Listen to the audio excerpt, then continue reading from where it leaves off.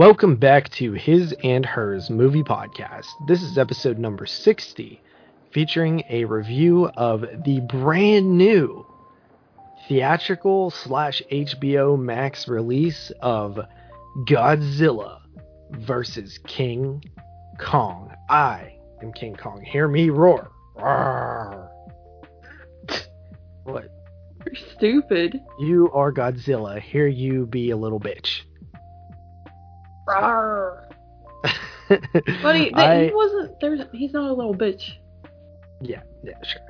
I am one half of your hosting duo, JP, podcasting on this April 4th, 2021, out of southwestern Pennsylvania, and joining me tonight is the little Zilla god herself, Carly. I like that. I am little Zilla. Hear me, little. Shut up, dude. What? You're stupid. Yeah, so we are here. It is almost 1 freaking m in the morning, and we are recording a pod. Now, we did have a big day yesterday of watching movies, which, you couldn't really handle, and we'll get into that later, but we were going to record last night, and, well, we didn't feel like it. So now we're recording because you tonight. couldn't handle watching 3 movies in one day. Wrong. We'll get into that, but... We had a move extravaganza. Yes, we did have an extravaganza, but it just seems that we should probably never do that again because you were a little less than able to handle it, to say the least. No, I feel like we shouldn't do it again because you were cranky, and then you're even more cranky today. I'm not cranky today. Sounds pretty cranky. I'm not! Today. Stop, Stop it. But no, we watched movies yesterday. That was nice because we got to go to the theater, and you've seen 3 movies in the theater by yourself before while cheating on me. But you and I together, I don't think have ever gone and seen 3. We've seen double features quite a bit, but not 3. We've done it at the drive-in. Yeah, I don't count that. I just mean like the theater and seeing new movies and stuff. So. Right. So yeah, I did do it once before, and back when theaters were open and there was a lot of new movies coming out, as much as I enjoyed going to see movies with you, sometimes I enjoy going to see movies by myself. Don't act like you did that once, dude. Calm down. What? You only did it one time. I didn't do it one time. When else did you do it? I went and seen 1917 by myself, too. Oh. You didn't want to go. No, I think I was busy. Yeah, see, but that was back when movie theaters were open, they were, like, the one near us was open on, every day of the week. See, I would love for that to happen again, because there's certain days where I can go, but it's closed. And I would like to just go see, because you don't want to see all the stuff I'd like to see sometimes, so I like to just go by myself and see a movie. It's just something great about it. I think one of the reasons I love doing it so much is because when I was growing up, all I wanted to do was go to the movie theater, like, every time I could, but, like, I never really had a way to go. Like, either I didn't have a ride, or I didn't, it took me forever to get a license, so, like, in a car, so I didn't really get to experience going to the movies unless one of my friends was going or something like that. Yes. Yes. I mean, going to the theater, I got to go to the theater quite a bit growing up, because my mom liked to go to the movies, so her and I would do that a lot. And then when I got to high school, I went with my friends, Kaylee in particular, who we still hang out with. She always liked to go, so I would go with her, and I would also go with my mom in high school, so never really had that problem. But I will, going to the movies is one of my favorite hobbies, because there's not a ton to do around here, for one thing, and second, I just enjoy seeing a brand new film on the big screen. It is a good experience. I feel like you pay more attention to the move that way, and it's just a nice way to get out. But I've said that all before. But another thing that I like about it is that it's pretty rare where I go to see a movie and I'm just like miserable and can't wait for it to end. So like even if it's not like the best movie, we usually still enjoy seeing it. It's I can count on like one hand like movies where I was like literally just like miserable and I couldn't wait for it to end. One film in particular that I think of when thinking about that is Slender Man. Yeah, that's the first one that comes to my mind. Slender Man, Rings was pretty bad, but I still like found it somewhat tolerable.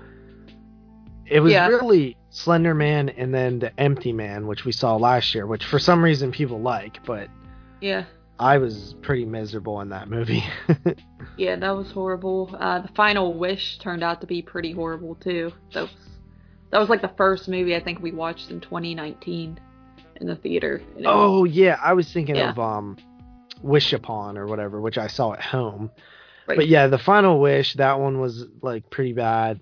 But even then, I still think we gave it like a 6 or something. But yeah, it's pretty rare that we see something that we're like miserable in. Yeah. The time that I went by myself and watched 3 was actually like a really fun experience. You had already seen Joker by that point, so it was one that I definitely wanted to see. So I started off with Joker and then went into Zombieland Double Tap, which I surprisingly had a blast with. And then the third and final one was The Addams Family, which I wasn't like the beginning of it was really fun, but I got really bored by it and I actually started to like fall asleep a little bit and was not super into that one. So, but it's really fun doing a triple feature. I don't think I've ever had a chance. Like, I know Jeremy does 4 sometimes. I don't think that I've ever had an ability to where they all lined up to have 4. Like, we got kind of lucky with this one that we were able to see 3 movies that we were interested in seeing and that they lined up, because that doesn't happen a lot here, especially at the closest theater to us. Yeah. Nowadays, they only show 1, maybe 2 screenings a day anyway of a movie, so they usually have like 1 showing. It's like at 7 o'clock usually, and then like all the other ones are like 7:10 or 7:45, something like that. Just because it's like not busy enough for them, so they're just like not able to show a lot of movies. But if anything happened with this little move watching thing, it got me like super like excited to see movies in the theater again. I'm like super jazzed about that. I can't wait to see like Mortal Kombat, and I heard they're showing Quiet Place 2 trailers again, and which Quiet Place 2 was the movie we were going to see before the pandemic started last year, like over a year ago at this point. Yeah. So I'm ready for this nightmare to end. I think everybody is. I mean, it feels like it's almost over. You know what I mean? Considering that King Kong versus Godzilla or Godzilla versus King Kong, which by the way, I just realized like 2 days ago that they titled it back like opposite from the original. Yeah. Which probably makes sense because it's going to be easier to, and it's also not King Kong, it's Kong. Yes. But we'll get into that. That's our featured review. We'll also have a little bonus review that we'll get to, and then the third film that we saw we'll actually save for next week as our featured review. So, right. So yeah, seeing movies in the theater is always to me like the best way to see a movie. Even when you're talking about classic movies, I know that the 10 Commandments was screening this week and I didn't realize it. I would have loved to see that in the theater. I know you don't. No, buddy, I don't care for long moves. It's only like, it's just under 4 hours only. But yeah, I don't want to watch a move that has an intermission, buddy. I'm sorry. Why? Because it just sucks. Like, I don't feel like sitting there and watching that, and then an intermission comes on to prolong it even longer. So then you're there for like 5 hours. Yeah, but a movie like The 10 Commandments is an experience. I don't know about that, buddy. I wish they still made epics like that. You wish they still had moves like that? Yeah, like they still made them. Oh, yes, I don't. But Like, the longest movie nowadays is like 3 hours usually. Yeah.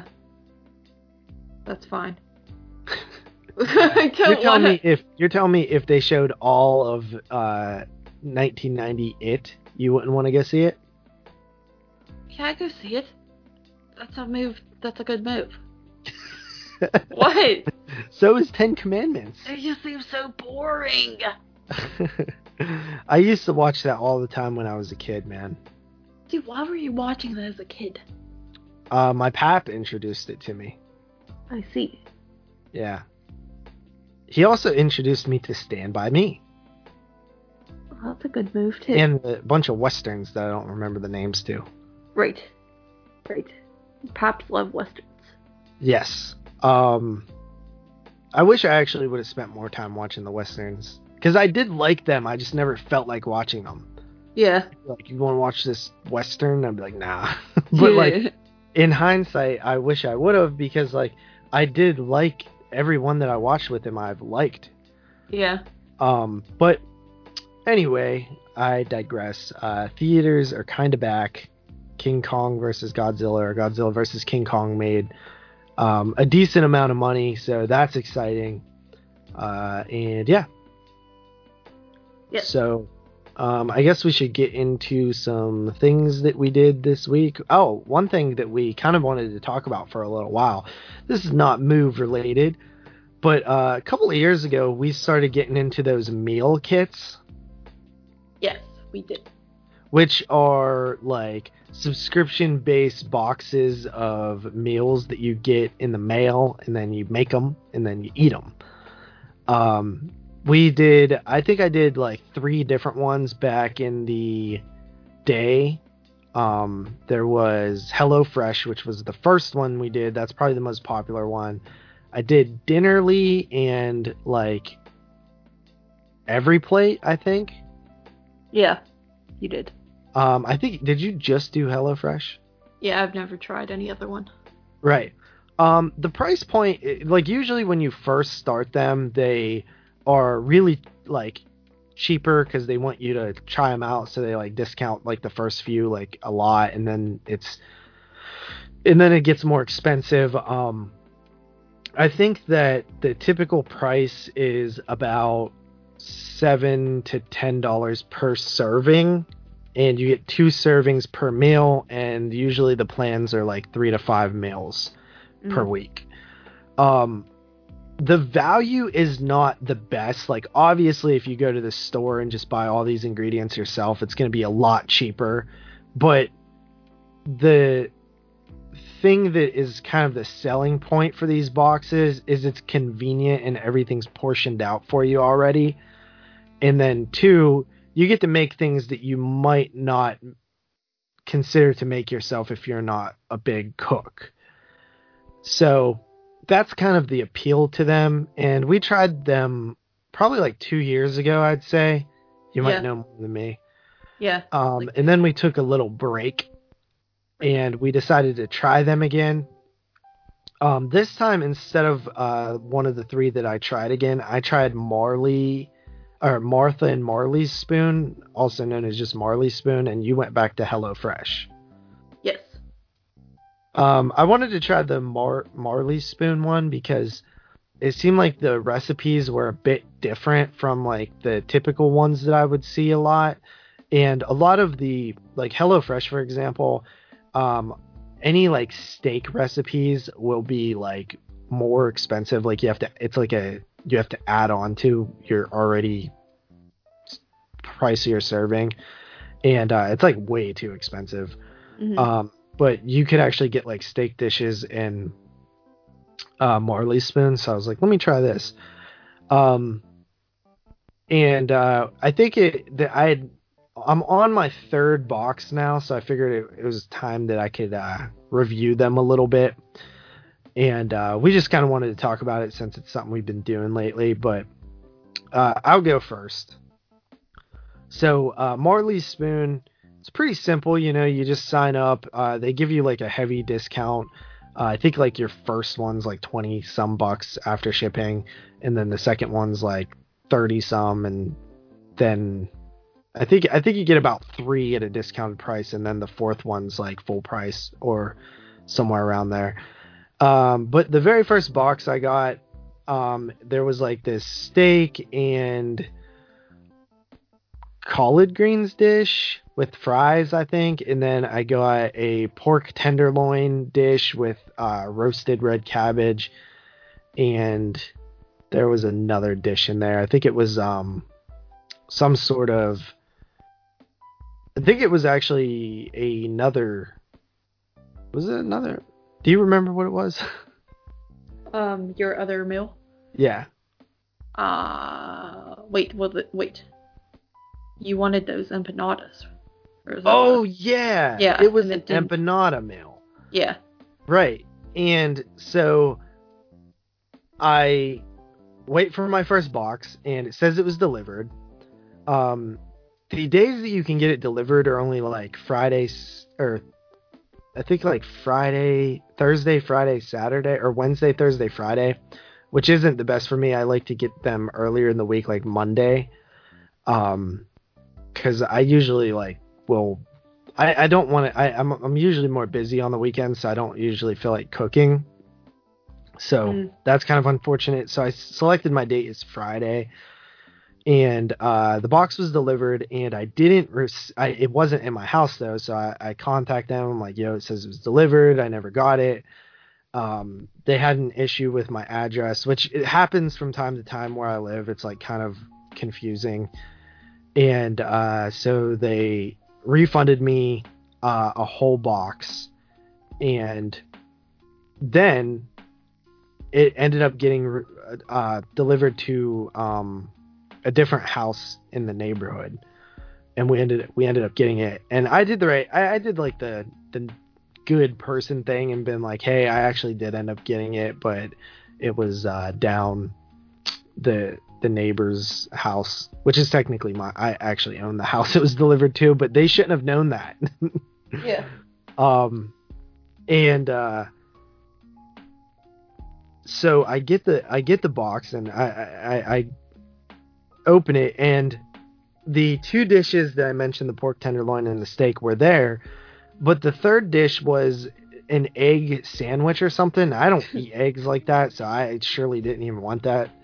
And it was like a bacon and egg sandwich, but the stupid thing is they didn't even include all the stuff that was supposed to be with that. So it was like, even if I did want to try it, I couldn't make it because it was like half of the ingredients, and the other half of the ingredients were for the empanadas, like ground beef. Yeah. So I was like, what? You know what I mean? And I contact them and complain, and since they already like refunded me, they didn't like refund me again. They just made a note of it and stuff. So right away, like, not the best experience with them. I did make the 2 dishes that I got. One was really good. One was okay. Not a big fan of roasted red cabbage, apparently. Right. And then the second box that I got was last week, and it actually was pretty decent. Everything was there. All the ingredients were there, and everything was good with that. Except for one of the bags, because they package it with ice. And one of the ice, after the ice starts melting, obviously there's water, and they try to separate it to where it doesn't touch the brown paper bags, but it kind of did. So my bag was like soggy and like ripping through, but all the ingredients were fine inside. The potatoes were a little wet, but they weren't like mushy or anything. So I just rinsed them off and they were good to go. But yeah, that one was pretty good. It was like a turkey enchilada, another steak dish, and then these hamburgers the hamburgers turned out really good, actually. It was probably the best meal of the group. But yeah, it was pretty good. And then the third week I just got, and I've only ate one meal out of it, and it was these what do they call it? Tostadas. It was like a shrimp mango jalapeno tostada, and that actually was pretty good too. I really liked that dish. So overall, I really like the concept, and it is very convenient. The price point is like way too high to stay doing it. But it is convenient to like come home and have all the ingredients ready, and it usually only takes like 20 to 40 minutes to cook. And the portion sizes are actually fairly decent. I was actually surprised with that, except for the one pork tenderloin dish I had. The portion was like really bad. But everything else I've had, the portions were pretty decent, like decent enough to where you felt full after eating. Yeah. So I recommend Marley's Spoon slightly, but I do think HelloFresh is better, even though Marley's Spoon has cooler recipes. I think that overall, like the consistency of HelloFresh is a little better, and also the portion sizes might be a little bit bigger with HelloFresh, but like I said, the Marley Spoon portion sizes were pretty decent. And they also have like more to choose from too, I've noticed. That's what I kind of like. There was more options. There's vegetarian options, more keto friendly options, and the just a lot more to choose from, I would say. Yes. So, what do you think of HelloFresh? Yeah, well, like, I got it, like you said, about 2 years ago, and I was really into it. And pretty much I was getting it every other week, and I had a bad experience where the last week, and I was kind of like on the verge of like canceling it anyway because I was just, wanted to save money and whatnot, but, basically the one day, because it says I could deliver anywhere between 8 a.m. to like 8 p.m., which is kind of annoying, but I think it was a weekend when I had it delivered, so I was like watching out for it, and it never arrived. And so I was like messaging the HelloFresh people, and I was like, what the heck? And they said, oh, your box was damaged, therefore we did not send it out. And I'm like, I was really annoyed, because I'm like, you didn't even bother telling me that. You thought you were just going to not send the box, and they were like, we'll give you a credit. So they did that, and I was like pissed, so I just like canceled it then and there. And then what did I like got something recently, and it came with a coupon for HelloFresh, and I thought, oh, I should start that back up again. And but the coupon, I realized, was only for if you were brand new and didn't have an account already, so I wasn't able to use it. But when I went on there, I realized that I had like that $70-some credit, so I got like my first order free anyway. And yeah, the first order I got 4 meals, and that was what did I get? I got these like tacos. They were like sort of like beef tacos with like this radish, I guess slaw, if you want to call it that, vinaigrette type thing. Pickled radish, I think, is like more the word for it. And that was really good. Very interesting flavor, especially like the radish. You like mixed it with like this dressing, and it was pretty good. I will say also the box that they sent it in was a lot smaller than the ones they used to send it in. At least I think it is. And that's nice, because one thing I hate is just dealing with the box that you have after that and having to worry about throwing away a box, and then those ice packs. I don't really, I'm not going to save every ice pack, so I got to throw that away too, so it's annoying. But, and it's heavy to carry, so they really minimized the box, so it's like a lot easier to bring into your house. But yeah, the tacos were good, and then what else did I get? Oh, I got this shrimp thing. It was like a sandwich. I forget the name, but it was basically like shrimp and coleslaw, and then you like put some sort of like buttery spread on the bun and toasted it up, and it was really bomb. And it came with raw shrimp, and I never cooked raw shrimp before, but I actually managed to do it correctly, so that was ideal. And that one again was really good. I ate both of those that night. It also came with potatoes as a side. And those I kind of screwed up because I feel like I didn't leave them in long enough, and I left it in for the recommended time, but they weren't crispy enough, and also I didn't, like, mix them up enough with the seasoning and the oil to really get a good flavor on them, so that kind of sucked, but overall the sandwiches were bomb.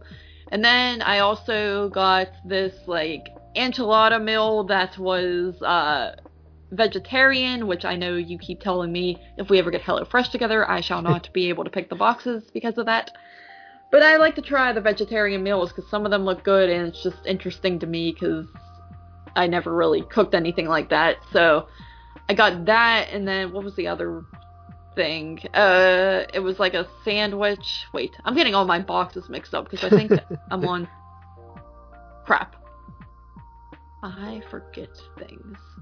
Oh well, I'll just keep naming off. Well, you got like the one flatbread thing. Flatbread thing. Yeah, it was like the spinach and mushroom or something.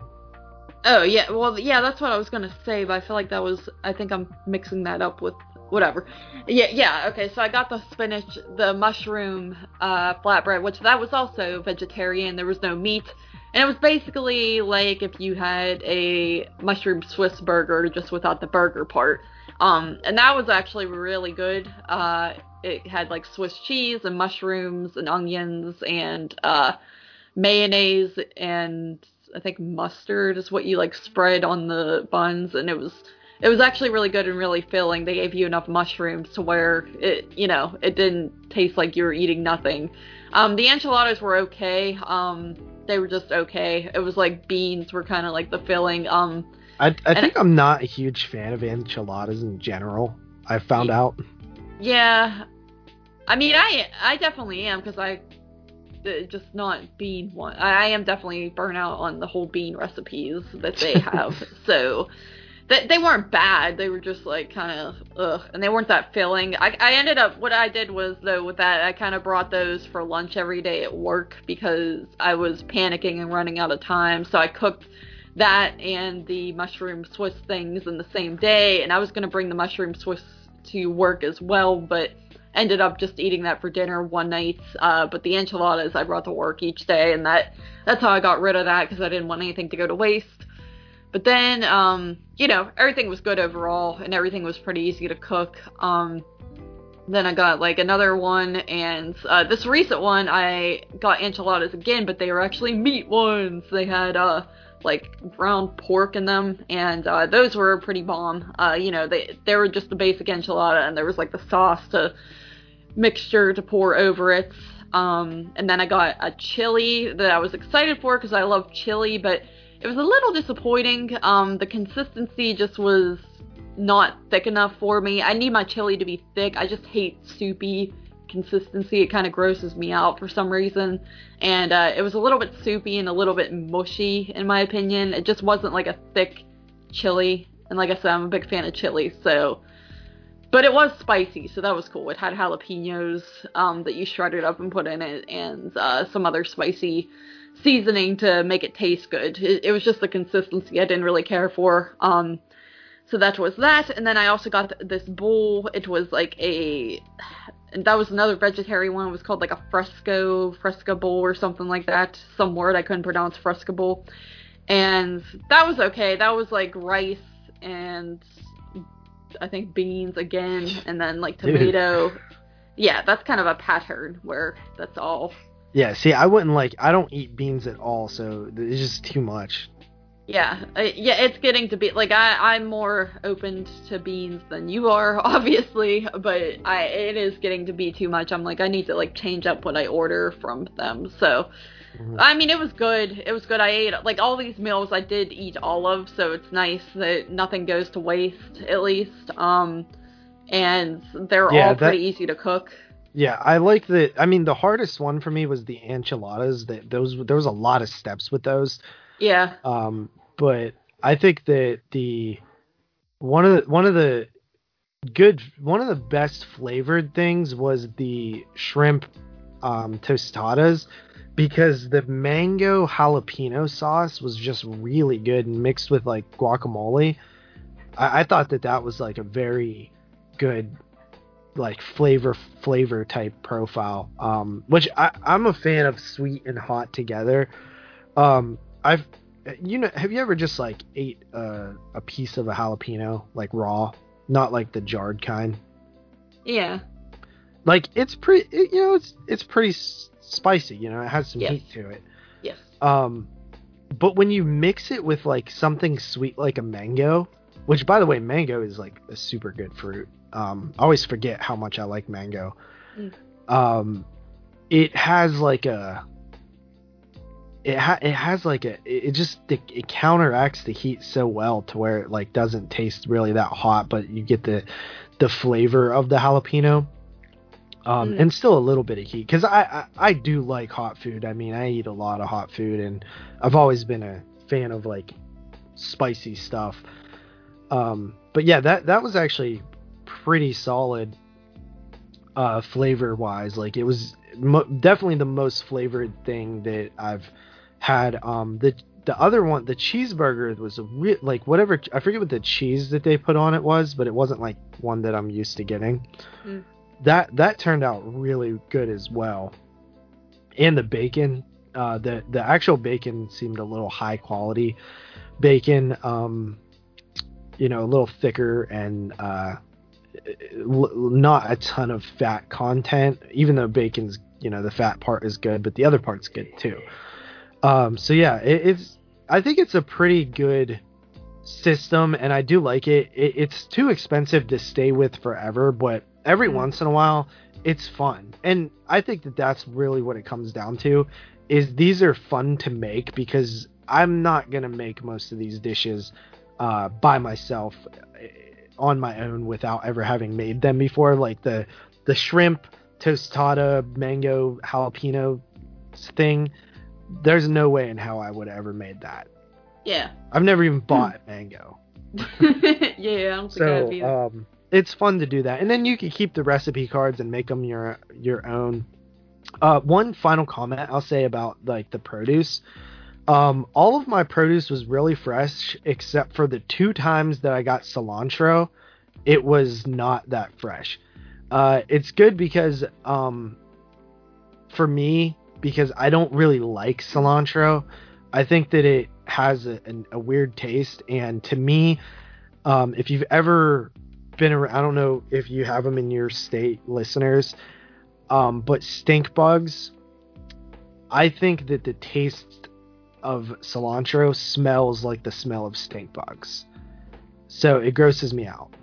But I do put a little bit of it on because I don't like wasting ingredients really, but sometimes it tastes okay mixed with other flavors and spices, but it's just, I don't know, I'm not a huge fan of like the strong taste of cilantro. Do you like cilantro? I mean, it's okay. Like, it's not like, that's not going to be my go-to thing to put on a recipe unless it asks for it, like HelloFresh, Yeah, like when they send me cilantro, I use like maybe 1/8 of it. Yeah. Just to like chop it up real fine and give a little bit of the flavor.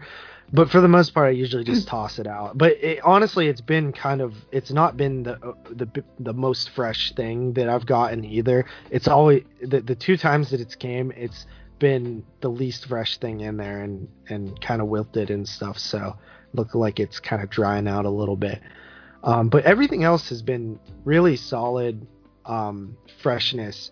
The only thing also I'll say, and I know you get the 4 meals, if you can't really wait a day to start cooking them, like you have to pretty much start right when you get them, because the third or fourth meal that you get to, if you're making them daily, the ingredients start to get a little less fresh.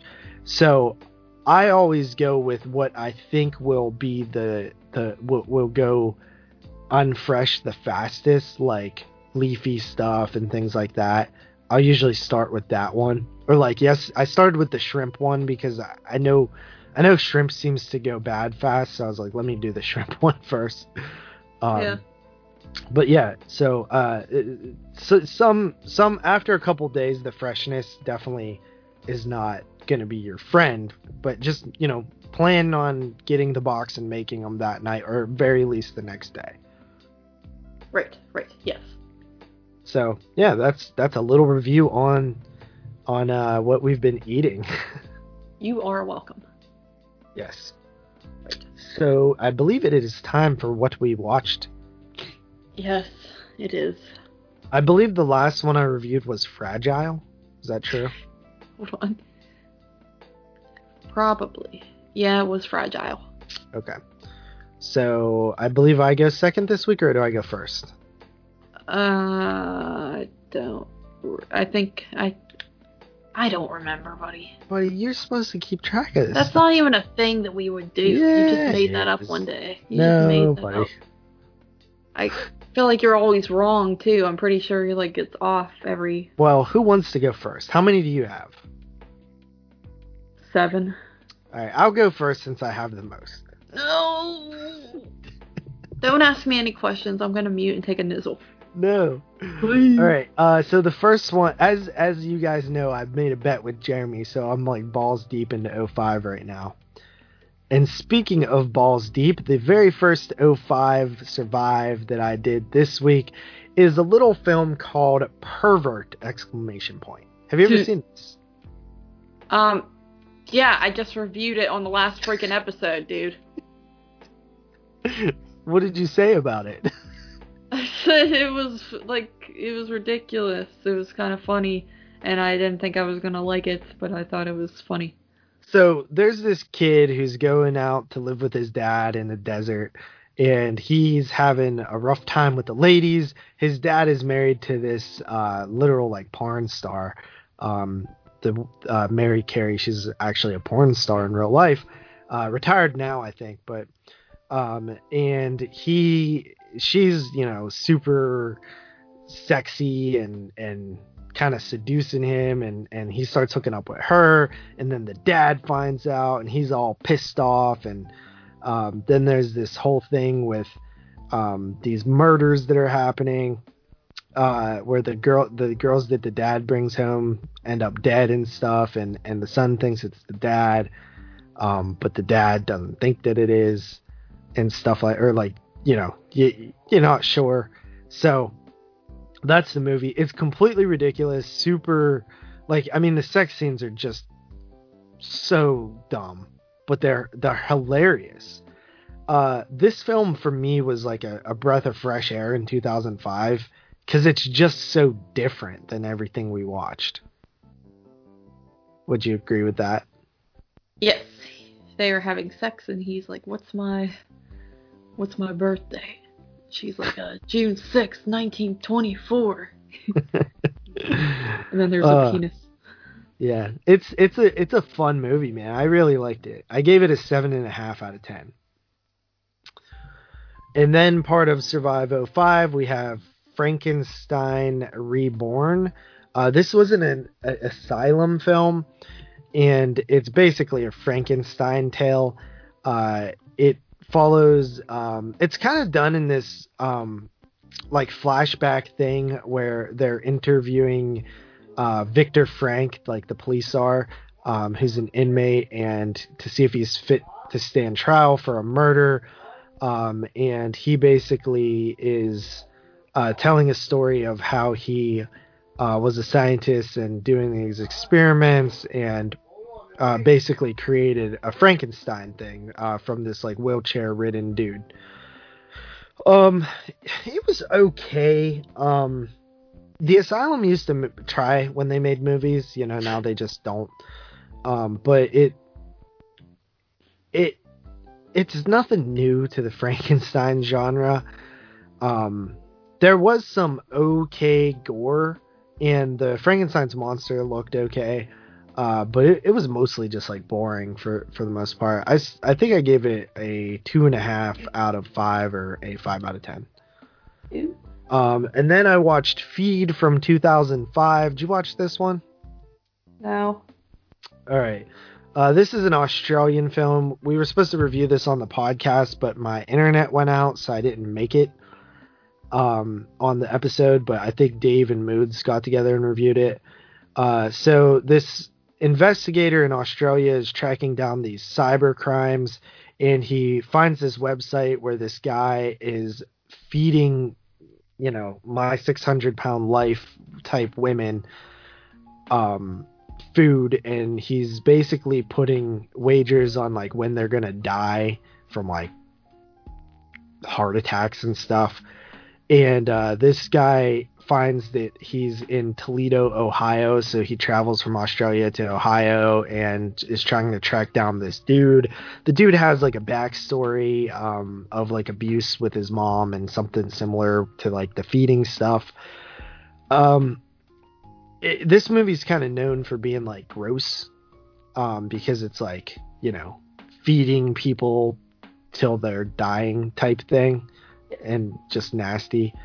It's not as bad as I thought it was going to be, like in terms of the grossness, but it did gross me out because it's something about like food, and this is a little nasty, Yeah.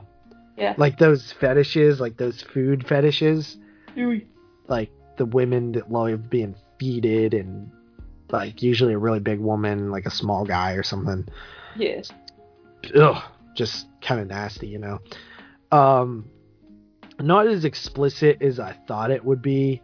The story itself I thought was pretty weak, honestly. I think that the guy was stupid, and it's like, okay, you're gonna go find him and do what? Like, you're not gonna come, like, you're a police officer in Australia, or like a investigative guy, detective, but you're like not gonna work with the American authorities. Like, what do you get? You're just gonna like, what do you gonna like when you find him? What are you gonna do? You're gonna arrest him? You know what I mean? So it was kind of like stupid like that, and he gets like super into it, and I don't know, I didn't think it was that great. Some people really like it. I gave it a 6 out of 10. Then we have Puppy from 2005. And Puppy is a movie where this chick who's like, I want to say she was she might have been a drug addict, if not a drug addict, just like a sort of like criminal down on her luck type. She attempts suicide, but she's rescued by this tow truck driver who takes her back to his house and basically believes that he's her husband, that she's his wife, and basically like ties her up and keeps her captive. You can't really tell at first if like the guy's crazy or he's just like acting out this sort of like replacement. Like, it's kind of weird. You're not quite sure if he like truly believes it's his wife or if he's like pretending. You know what I mean? Yeah. That was a kind of a weird aspect of it that I couldn't quite put my finger on. It turns into this big like Stockholm syndrome thing where, she starts to be less I want to escape type thing. I thought it was like pretty decent. It's more of a thriller and not like overly impressive, but it wasn't a bad watch. I gave that a 6 out of 10 as well. And then I watched Doom from the year 2005. And this one is about a group of space marines led by The Rock. It's this like tactical squad, and they have to go to Mars to figure out this distress thing. And there's basically monsters, alien DNA monster things that are killing people.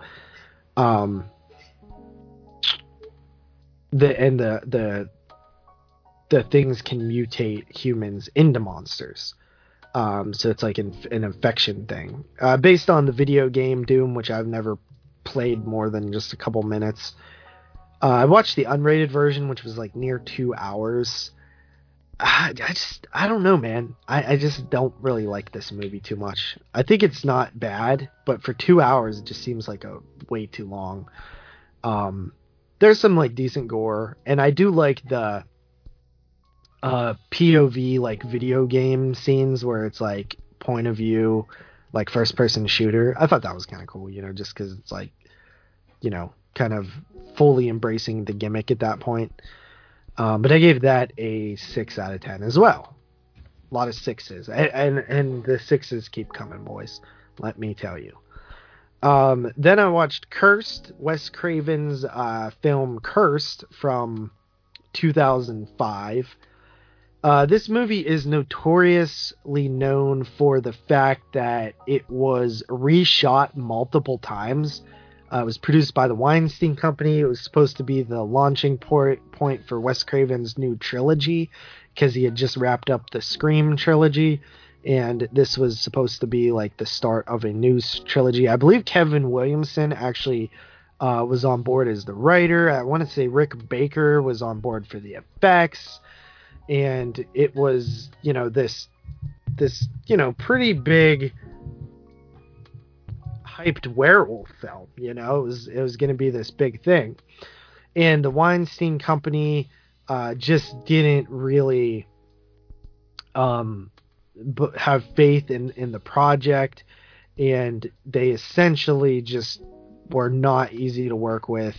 Of course, Rick Baker, known for special effects on The Howling, and I believe he was actually supposed to do American Werewolf in London. Is that right? Or did he do American Werewolf in London? I thought he did. Or maybe he didn't. No, he did.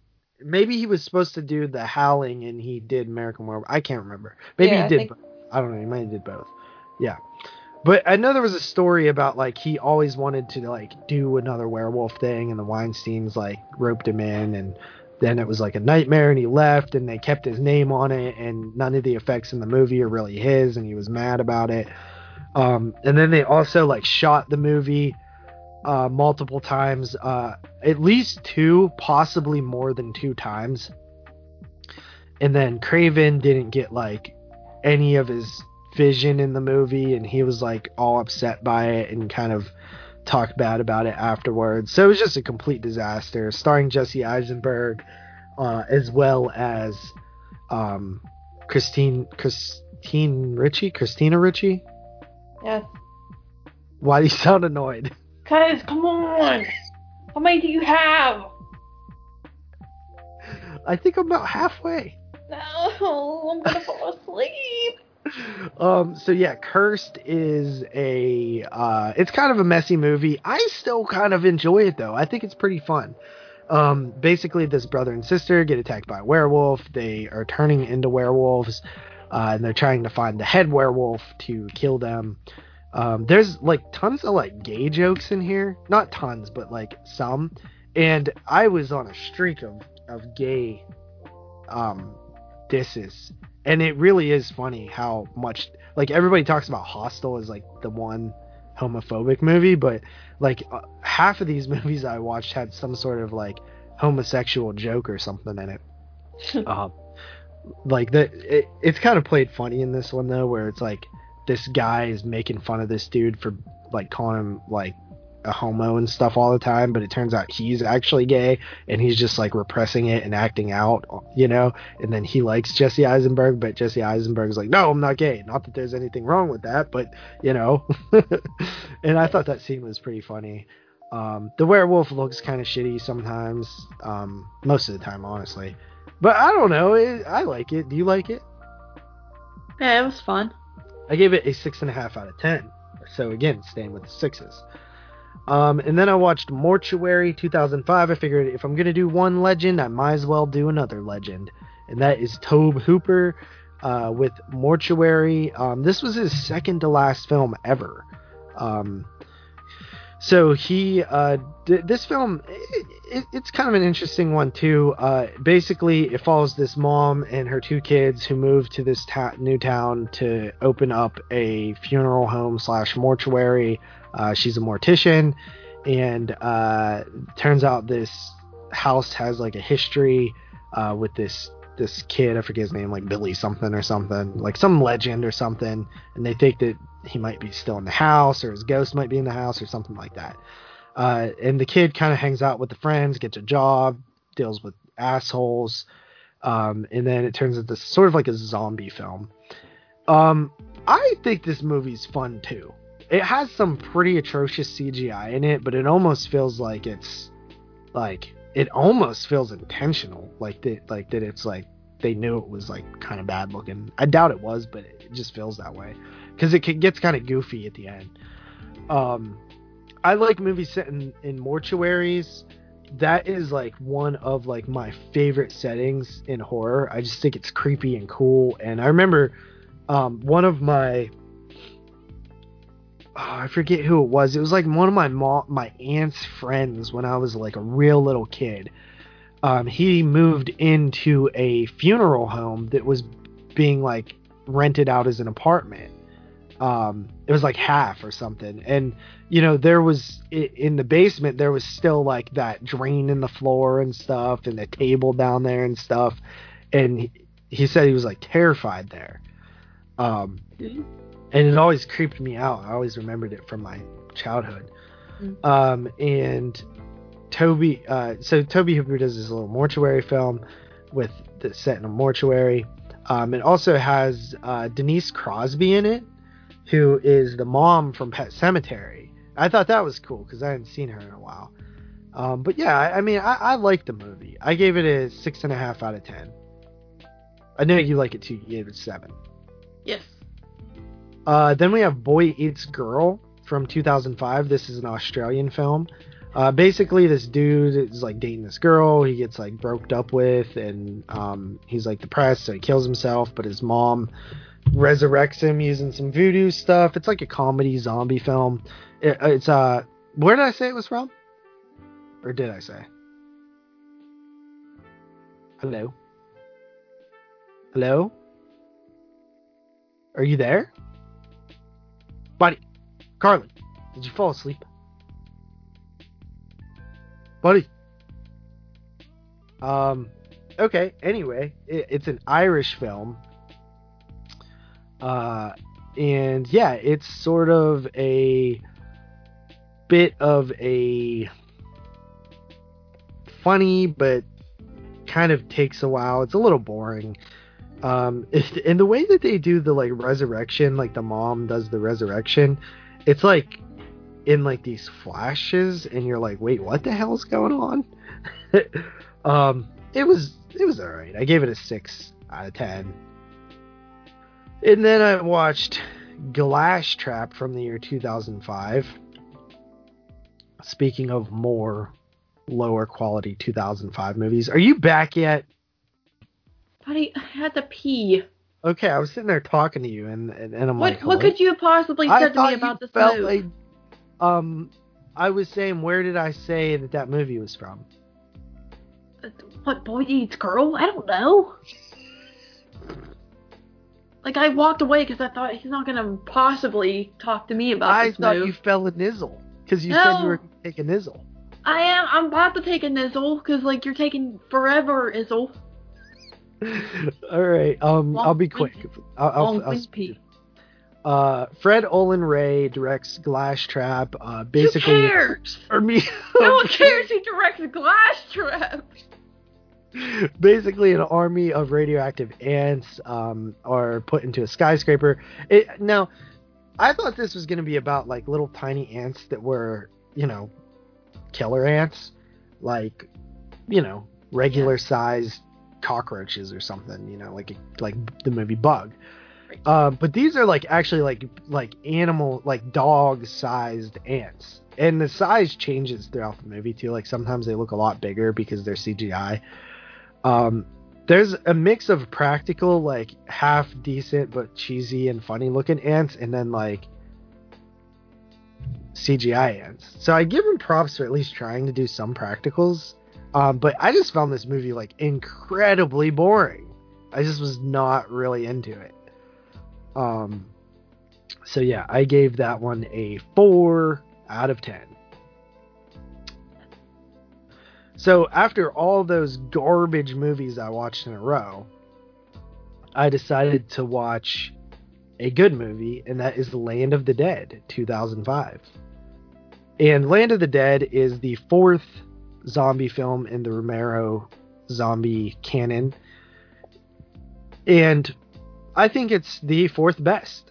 I used to always lump it like the original trilogy and then the second trilogy, Land, Diary, Survival.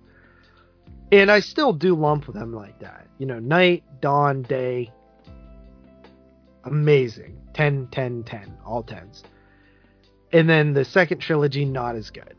But I think Land of the Dead fits more with the original trilogy than it does the second trilogy in terms of quality. Land of the Dead is a very good movie. It's set up in Pittsburgh, and basically it seems like really deep into the zombie apocalypse at this point. You got John Leguizamo's character, who is sort of working, you know, the hard job, going out finding supplies, stuff like that, and where all the poor people are kind of lives on the outside of the city, and then on the inside in the skyscrapers it's like high end, like the world never changed type thing, and he wants in there, so he's doing whatever he can to get in. They won't let him in. There's all this commentary about like classism and stuff like that. I really like it. I think it's a great movie. The gore is decent, the zombies look good. It's a continuation of Bub and how he was learning and stuff like that. I like where it goes. The more I watch Land of the Dead, the more I like it. And I think eventually it'll be considered a classic. So I give it a 8 out of 10. Do you like Land of the Dead? Yeah, it was pretty good. Yeah, you're not a huge Romero fan. But no, zombie fan, like you were gonna say. Yeah. I just think you know Romero is a hometown hero, right? Yes! You went to his school. I know! It's really like Tom Savini's school. Well, I think it's partially his, right? Well, he got brought into... I'm saying Savini, like, started it all. Yeah, it's funny, because I'm reading these Fangos from 2005, and I'm seeing ads for Douglas in it. Yeah. And, like, seeing, like, the graduating class of that year, and I'm like, wow, man, that really has been around forever. Yeah, it has. And it's actually funny, when I was, like, you know Lindsay, right? Yeah. I used to hang out with her when I was a kid, like, probably around 2005, 6, 7, and one of her friends was going to that school to be, like, a makeup artist, and she was, like, watching all these horror movies to, like, see practical effects and stuff. And I thought that was cool. Yes, yes. Anyway, moving along, I just have about 6 or 7 more. Ah! What? Are you kidding? 1, 2, 3, 4. I have 4 more. Okay, go ahead. All right. Number 1 of 6. Stop! Go! I like, the more you're upset, the more I just want to prolong it. Come on, nobody. So, I'm gonna fall Ola asleep. Bray's filmography. Let's take a look at this. Who? What? Who's film? What? Come on!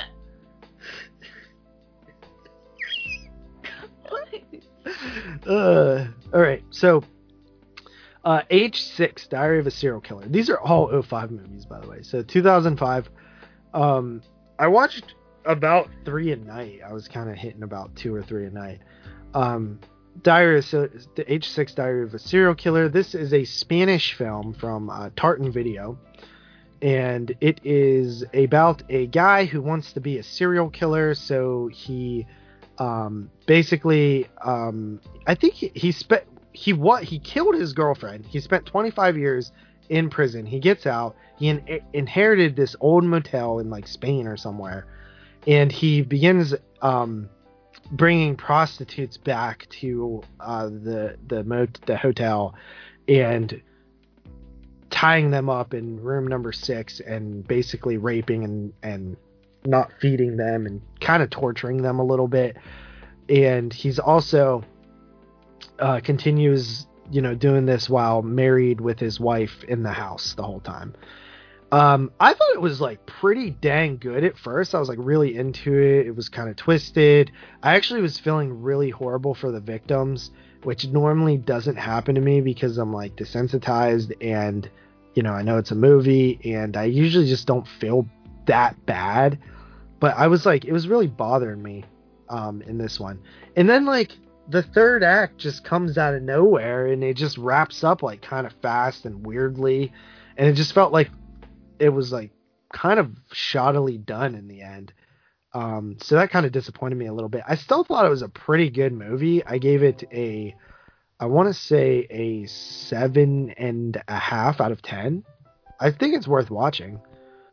And then I took a break from '05 because we were about to go see some moves. So I watched Godzilla 2014. I'd realized I'd never actually seen it. I forgot that.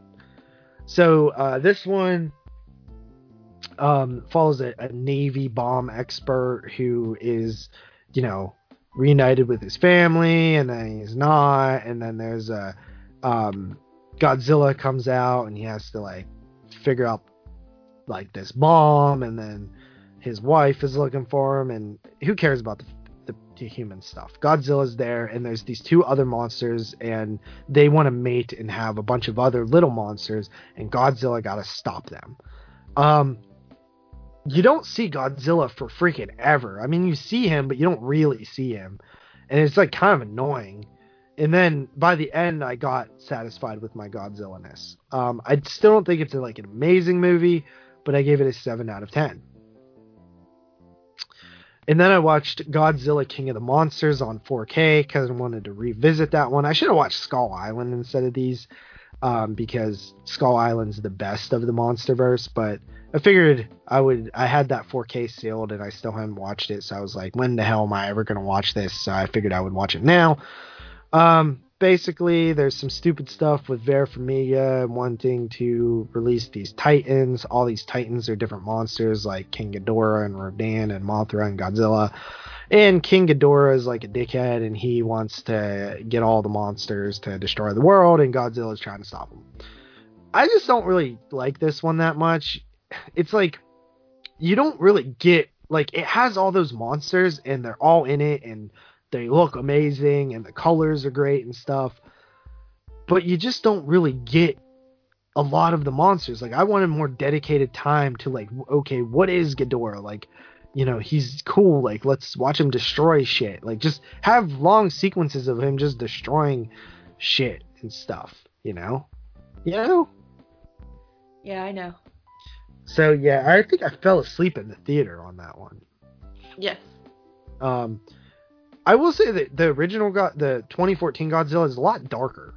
But I gave Godzilla King of the Monsters a 7 out of 10. And then the final movie that I watched was Red Eye 2005, the other Wes Craven directed film from 2005. It's a thriller. It's about this girl who's on a plane, and there's this guy, and he wants her to do something or else he's going to kill her dad. And I think it's a pretty good movie. Sure, it suffers from thriller things oh, why didn't she do this at this point? Or, oh, she should have tried this at this point. Or, why did this guy not do this at this point? But, it's okay. I kind of accepted some of them. So I gave that a 7 out of 10. Cool, buddy. Or Very 6.5. cool. 6.5. 7. Cool. 7. Okay, 7. Cool. Cool. All right, and I just got a couple more here. No, you don't. You just said that was the last one. Why do you sound so sad? You said it was the last one. All right, go ahead. Yay. Okay, it's my turn. All right. So first up, I watched The People Under the Stairs from 1991. Dude, and why? I was gonna explain why. Because on Slumber Party Mass Dicks, we are doing a list like we did on episode 2, and we're doing it on Final Guys. So we compiled a list of Final Guy characters, and there's not many in regular slashers, so we went with other moves. And The People Under the Stairs, we have Fool as one of the contenders, and so I decided just to rewatch it just to, get it fresh in my mind and see what Fool does, if he fools around or if he does not. But did you guys record that yet? We recorded half of it, but that part or no? Well, no, we were halfway through it. Yes. Yeah, so. That's kind of an interesting question, because who really is there for Final Guys? I mean, do you count Ray from I Know What You Did Last Summer? Yes. Oh, you do count him? Yes. That doesn't mean he made our list, but Right. Well, obviously. Yeah. Fucking, you got Tommy Jarvis out there. He better... Like, I mean, Ray is fucking... He's kind of a dumbass. But I'm just saying, like, I was just trying to think of how many there are, and obviously Tommy Jarvis is, like, the number one. And then maybe you think of, like, Mark Patton's character in Elm Street 2 as, okay, like... well, that's the thing, buddy. I guess I'll say it on here. We excluded the obvious ones so that we can highlight other ones. So you're not asking who the best final guy is, though. You're asking who the best out of these guys are.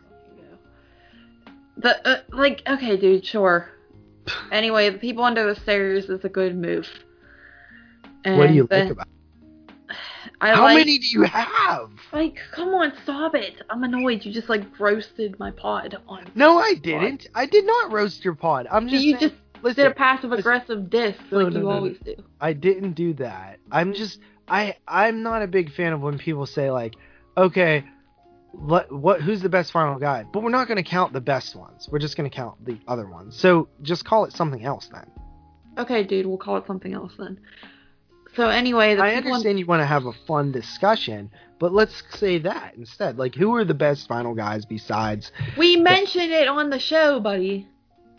I'm just messing with you. Relax, homie. But you're not, though. Yes, I am. No, I know how you are. But anyway, I like The People Under the Stairs. So just those two you don't count? Oh my god, buddy. I'm not talking about that on this show. I shouldn't have even probably said that on this show. Well, I didn't want you to tell me, like, what you did. Okay. I'm just saying, like, you can say the concept of it without actually telling, like, what you do, like, what you chose and stuff. Alright, dude. So, People Under the Stairs, I like it because it is fun, but it is also serious, but it is handled in a way that is not so serious to where it's, like, depressing, and not super fun to where you forget all the serious stuff that's happening. I think it's a cool movie, and I think Fool is a little badass character. So, I've talked about this on this show before anyway. Then after that, I watched The House on Sorority Row from 1982, because that's supposed to be our featured review on Slumber Party Massacre, so I'll just wait, I guess, to really talk about that. That's a good pick for the Slumber Party Massacre show. Yeah. So I'm going to wait, though, really to talk about that more, because we didn't even review it yet, obviously, on the show. We've seen that in the theater. You can bring that up? Yes, I'm going to bring that up. Yeah, that was pretty cool. Yes, that was cool. Yes, I think that was the only...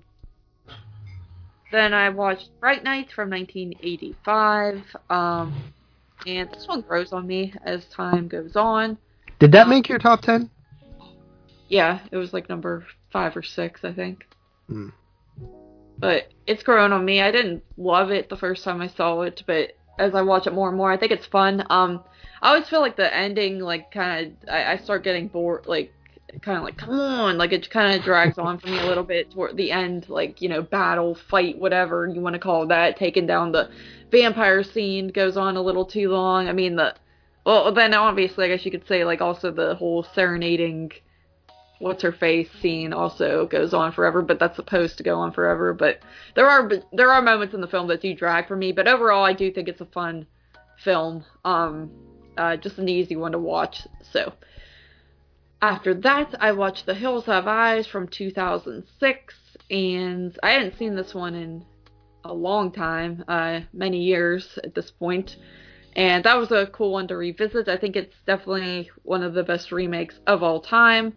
And just very brutal and depressing and gritty and disgusting. Very bloody.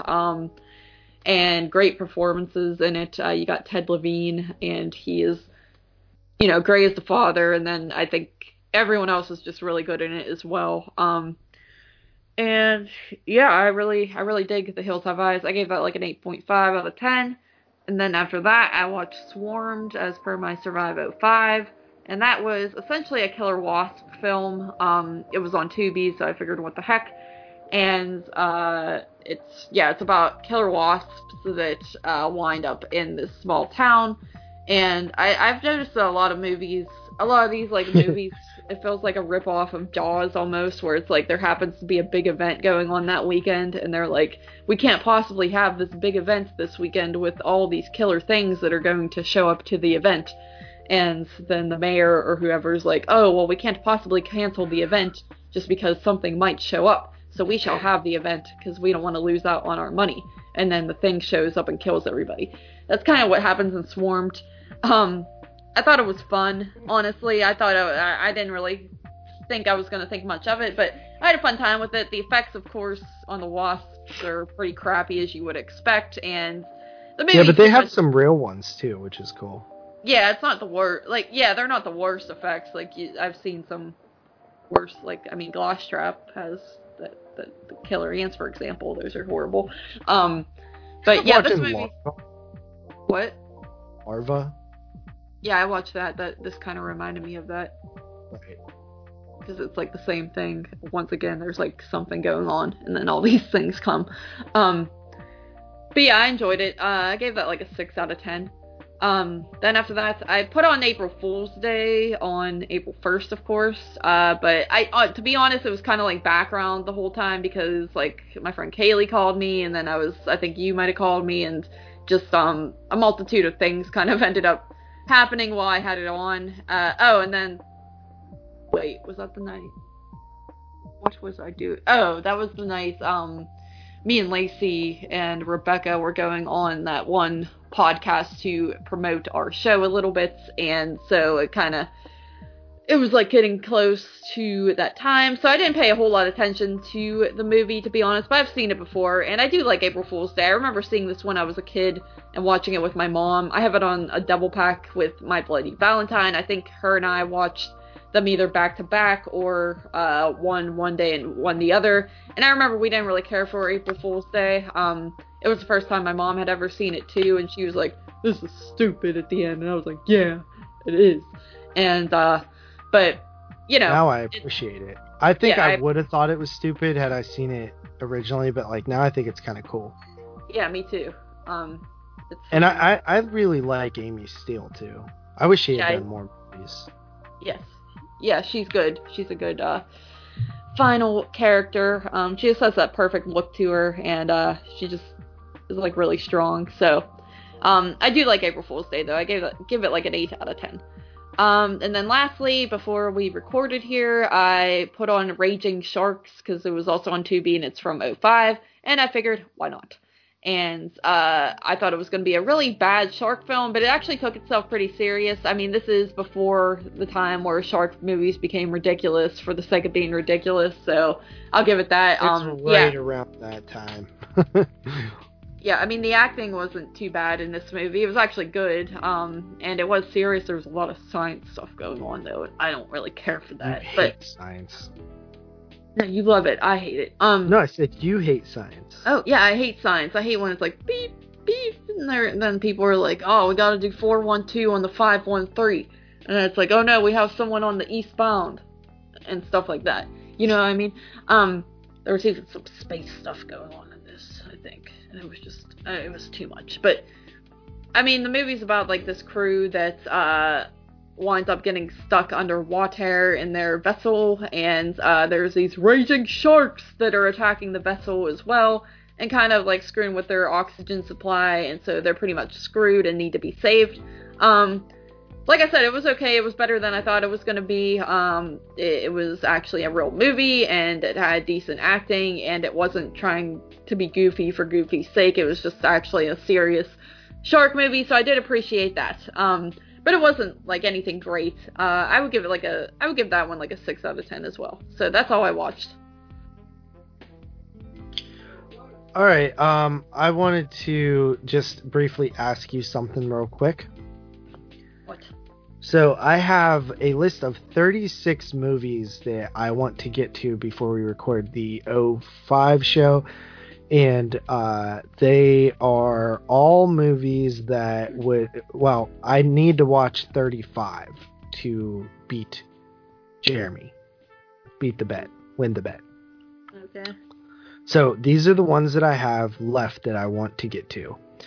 Let me know if I should cut any off or put any on. So, Brothers Grimm.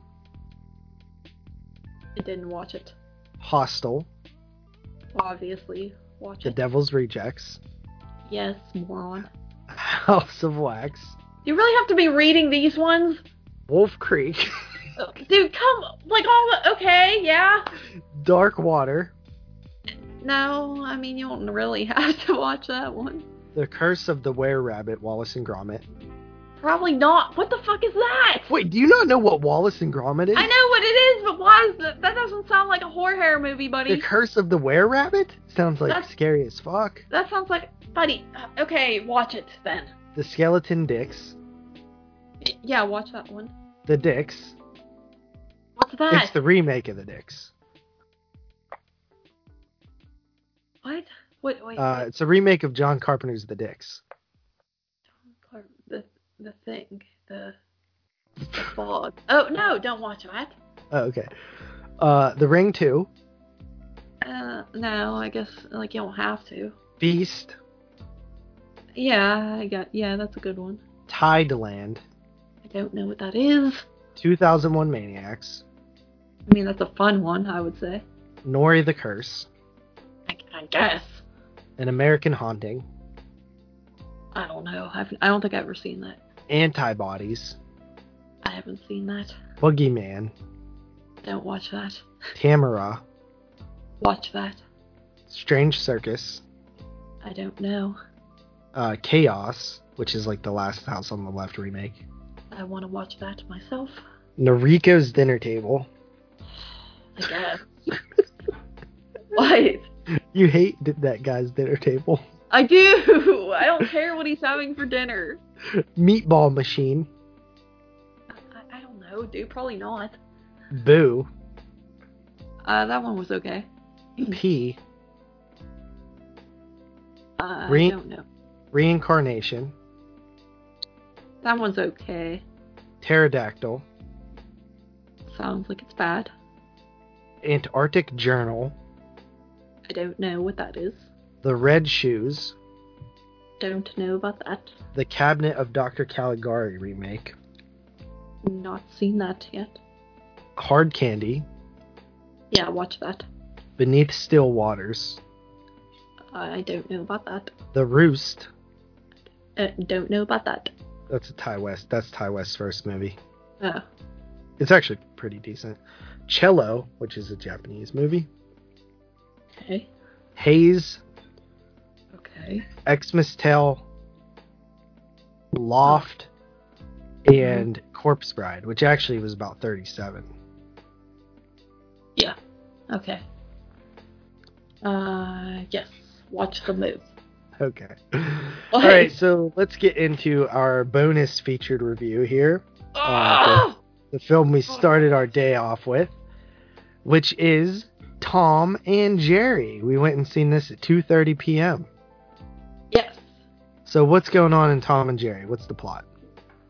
Tom and Jerry, basically, I don't have it pulled up, but basically, it is a live-action version of Tom and Jerry where they are animated and all the animals in the movie are animated, so it's weird. But all the people, it's just a regular town. And, well, I don't even know. What is the plot? You got Chloe Grace Moretz in it. And she is, I think, just kind of down on her luck. Like, she just quits her job. And then she winds up at this hotel. And let's see, I'll read this. A legendary rivalry reemerges when Jerry moves into New York City's finest hotel on the eve of the wedding of the century, forcing the desperate event planner to hire Tom to get rid of him. As mayhem ensues, the escalating cat-and-mouse battle soon threatens to destroy her career, the wedding, and possibly the hotel itself. Yeah, so, right away, I gotta say, I like the opening. They use the classic Tribe Called Quest song, Can I Kick It, in the opening, and there's these pigeons that are floating around singing, Can I Kick It? It's pretty fun. And I really actually thought Chloe Grace Moretz did a good job carrying the movie. She was really funny. And also, Lawrence, was that his name? Lawrence, the Mexican dude? Terrence. Terrence was really funny too. Really enjoyed Terrence. He's like, boss, she thought that the fish was what worked here. Stupid. And he's like dead serious. It was really funny. Yeah. You kind of root for Chloe Grace Moretz. You want to see her do well and stuff like that. Her name's Kayla in the movie. She has like a minor love interest that doesn't really go too deep into it, which I was actually happy that it didn't go too deep into it because it was like too typical, you know? Yeah. But the stars of the show really are Tom and Jerry. They're really funny. Jerry, of course. But like when you were a kid, did you ever want Tom to like just catch and beat Jerry's ass? Yeah. Sometimes. Or were you like rooting for Jerry? No, sometimes I would be mad and want Tom to win one. Yeah. I found myself always like rooting for the villain like all the time when I was a kid. Like I would get so mad at that stupid Roadrunner asshole for like making Violet fall off the cliff 100 times. Yeah. Like I would always want him to catch the damn Roadrunner and eat him or something. But like Bugs Bunny, I always rooted for Bugs Bunny though, which is different. Mm-hmm. But yeah, Jerry, like, and there, like, the concern I had with this going into it was, I just thought it was gonna feel nothing like Tom and Jerry, and it was just gonna be like this stupid, like, human thing, and Tom and Jerry were gonna be just like, you know, animated, but nothing like Tom and Jerry. But it really is a good adaptation of those characters. It doesn't betray like what they are at their core, which is a cat and a mouse chasing each other, one running, one chasing. Yeah, I haven't. What? Good. I haven't watched Tom and Jerry in years and years. I mean, it was one of my favorites growing up and stuff like that. But I haven't watched it. But watching this movie, I remember pretty much every little aspect to it. It's just. Even the simple stuff like the cheese, whenever there's cheese and like that aroma thing pulls Jerry in all the time. I remember that from the show and it was cool because it all brought it back. And then the sounds that Tom makes whenever he like screams, whenever he gets hurt.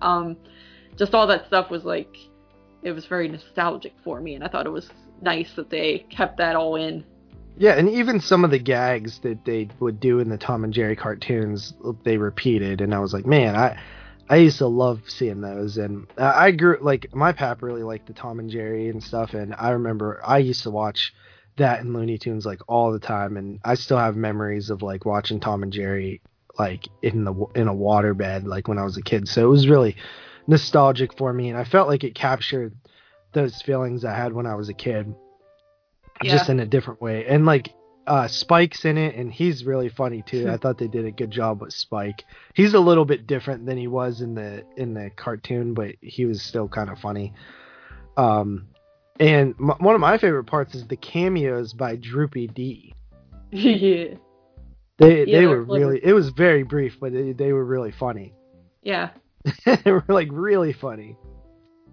Yeah, it was. And good. All the human characters were pretty fun and stuff, and I didn't even get super annoyed with the, like, I guess, like, the celebrity couple that's staying at this hotel. They didn't even really annoy me too much, which I expected that to be, like, a super boring part of the movie. Mm-hmm.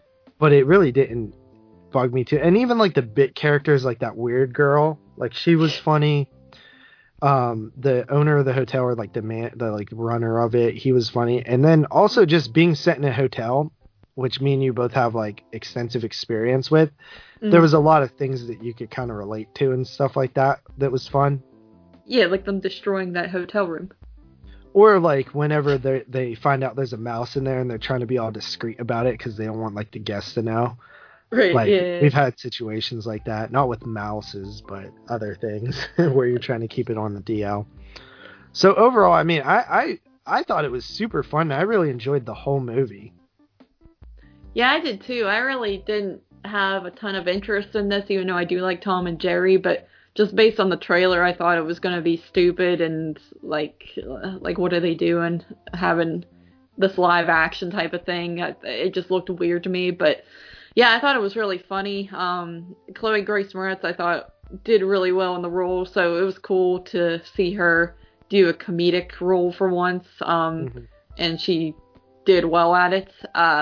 And then I forget what that he was the dude from Fantasy Island too. I forget what his name is in real life, but he was great. And it was a good move. I thought it was very enjoyable, and I think that is cool. That's when we do double features or triple features, I think it's best when we do movies that are completely different in genre, because it's like you watch a fun move, then you watch like more of an action-packed move, and then you watch like a serious slow burn horror move at the end. And I thought that was a cool it was actually a good lineup. Like, and seeing Tom and Jerry first was like the best way to do it, because you're like, it's 2 p.m. and you know it worked out really well. I think that was cool, and I was tempted to watch it on HBO Max just because I was curious about it, and I didn't know if I would go to the theater and see it. But I'm glad I waited for the theater. It really is the best way to see those type of movies. But yeah, I gave it an 8 out of 10. Yes, I also gave it an 8 out of 10. Definitely one of the funner movies I've watched this year for 2021 movies. Yeah. All right, and now let's get into our featured review of Godzilla vs. Kong. Yes. So what's the plot for Godzilla vs. Kong? All right, it says, Kong and his protectors undertake a perilous journey to find his true home. Along for the ride is Gia, an orphaned girl who has a unique and powerful bond with the mighty beast. However, they soon find themselves in the path of an enraged Godzilla as he cuts a swath of destruction across the globe.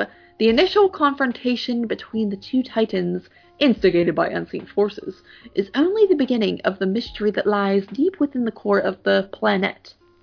Mm-hmm.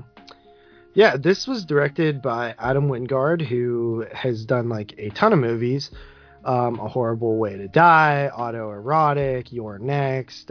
He directed segments in both of the first 2 VHS films, as well as one of the better segments in ABCs of Death. And most recently, he directed Death Note for Netflix, which I heard really wasn't too good, and Blair Witch in 2016. He also did The Guest. The Guest is great. Yes. So yeah, Adam Wingard, been around forever. He's worked with other people like, in, I guess it would be considered the Mumblecore crew is what a lot of people called it. But yeah, a lot of familiar faces in his early movies and stuff, but he's been working deep in Hollywood now. And I believe he just got announced to do the new Thundercats movie, which I literally don't care anything about. Yeah. But yeah, so we have. At first, I was like confused what the hell they were doing with Kong, why they were taking him somewhere. Mm-hmm. But I remembered at the beginning that they couldn't hold him on Skull Island anymore. They had like a barrier set up, and he was like starting to get too strong for it or something. But there's like ulterior motives why they're doing that and stuff. And then they have a confrontation with Godzilla. And then they take him to what's called Hollow Earth, which is like, I think they sort of talked about in King of the Monsters. Also, you have another character who was in King of the Monsters, the daughter of Vera Farmiga, and she's trying to investigate. She's all into like these podcasts on like conspiracy theories, and she's trying to investigate like this Apex or APOC or something company that's doing something with the monsters, because Godzilla's all pissed off all of a sudden, and he's been quiet for a while. And then there is a third monster in the film, which I will not give away. I think it's kind of like been spoiled for most people, though. I didn't actually know, so I was kind of pretty happy to see that. And there's like some other monster type things in the movie as well. overall, I thought that it was better than Godzilla and Godzilla King of the Monsters. I still think that like the human stuff and Carly's favorite, the science stuff, is a little boring and kind of basic too. And it is a big section of the movie. Like, you're following these one characters that are with Kong, and then you're following these other characters who are investigating Godzilla and stuff, and you got these two groups of humans that you just aren't really that interested in. They try to play it for comedy a lot with, like, the guy who hosts the podcast and this girl's friend and stuff, and they're just kind of not interesting and not really funny either. Mm-hmm. Yeah, I mean, I enjoyed the film. That Godzilla King of Monsters, like, I didn't enjoy that at all when we saw it in the theater. I was really bored by it, but this one I did like more. I definitely like the King Kong stuff a lot more than the Godzilla stuff. Even the King Kong sciencey stuff I like a little better than like just what they're doing with Godzilla. I really couldn't stand freaking Millie Bobby Brown, whatever her name is, and her crew, the friend, the podcaster. Like, I didn't think any of their one-liners were funny. I thought they were very generic, honestly, and just stereotypical in a way. And yeah, I just think the science. They just feel so in the way. Yeah. So yeah, I didn't like that. But I really dug the fight scenes that you do get. But I will also say, I feel like this is one of those ones that had a trailer that was, like, unavoidable. It was, like, playing everywhere you saw it. And I almost feel like they gave away the whole fight, like, the coolest parts of the fights, like, in the trailers. Mm-hmm. So that kind of... They do that a lot. And I hate that because, I mean, this movie is all about Kong and Godzilla, like, fighting. Like, that's what you want to see. And I almost feel like it wasn't even long enough. That's what I was going to say. It seemed like when all was said and done, it's like I saw the scenes I saw in the trailer, and then there's a few more things, and it wasn't like as violent, and there wasn't as much destruction, I guess, as I was expecting. Yeah, they could have done way more now that I think about it. Like, now that I'm really thinking about it, they really could have done a lot more. Yeah. And that's a little disappointing. Yes. You haven't seen... This is the fourth film in the Monsterverse. I don't know if they're going to make any more. I assume they will do something, but I don't know if it'll be like the same Monsterverse. But to me, the best one is definitely Kong Skull Island. Yeah, which I did not get the chance to see, unfortunately, but I would like to see it, because, as I said, I am a fan of King Kong. And not so much Godzilla. I just think King Kong's scarier, too, because just the idea that he's a giant ape, and that's, like, more realistic to me than a radioactive whatever that comes from the sea. I think the Japanese Godzillas are a lot more entertaining. I've only seen a handful of them, but I pretty much like them all, except for maybe the Mothra one. But the original Godzilla is... Have you ever seen it? No, I do own it, and I just have not I never have taken the time to watch it. But yeah, that one's actually scary. Like, it's more in lines of, like, the original King Kong. I think that out of, like, all the King Kong movies, though, the original is the best, but I actually think Skull Island is the second best. So whenever you do see it, I'll be curious to see if you think that too. Yeah. I like Skull Island a lot. It feels more of like an adventure movie. Like, you know, the original King Kong feels like an adventure movie kind of, because it, like, there's that early stuff on Skull Island. That's how Skull Island feels. But the whole movie's like set on Skull Island, so it's like cool. But yeah, the Godzilla versus King Kong. I mean, I think Godzilla looks pretty cool. I think King Kong looks really cool in this movie. When they fight, it looks really cool. I did really like the final battle. It was really entertaining. A lot of it takes place in Hong Kong, and like the buildings are all like neon lit up and stuff, and that actually looked really neat, especially on the giant Dolby screen with the like good music and stuff, the good sound. It just makes you want more of that. Like, I feel like there should have been like a 40-minute fight sequence. You know what I mean? It should have just been like the whole movie. Yeah. But yeah, overall, I did really enjoy it. I think that it was better than the last two Godzilla films. Yes. Yes. As I said, yeah, I did. I definitely enjoyed it. I feel like some people are definitely enjoying it a little bit more than me, and probably you too. But I thought it was a pretty good film overall. Yeah. So Letterboxd? Letterboxd. Let's see here. I wanted to read this dude gave the move. He gave the move a 2.5 star, and he said, every scene where beautiful people are speaking very gravely to one another about the particularities of giant monsters feels like it should come with text in the lower right-hand corner that says, press X to skip cutscene. I just wanted to read that because I agree.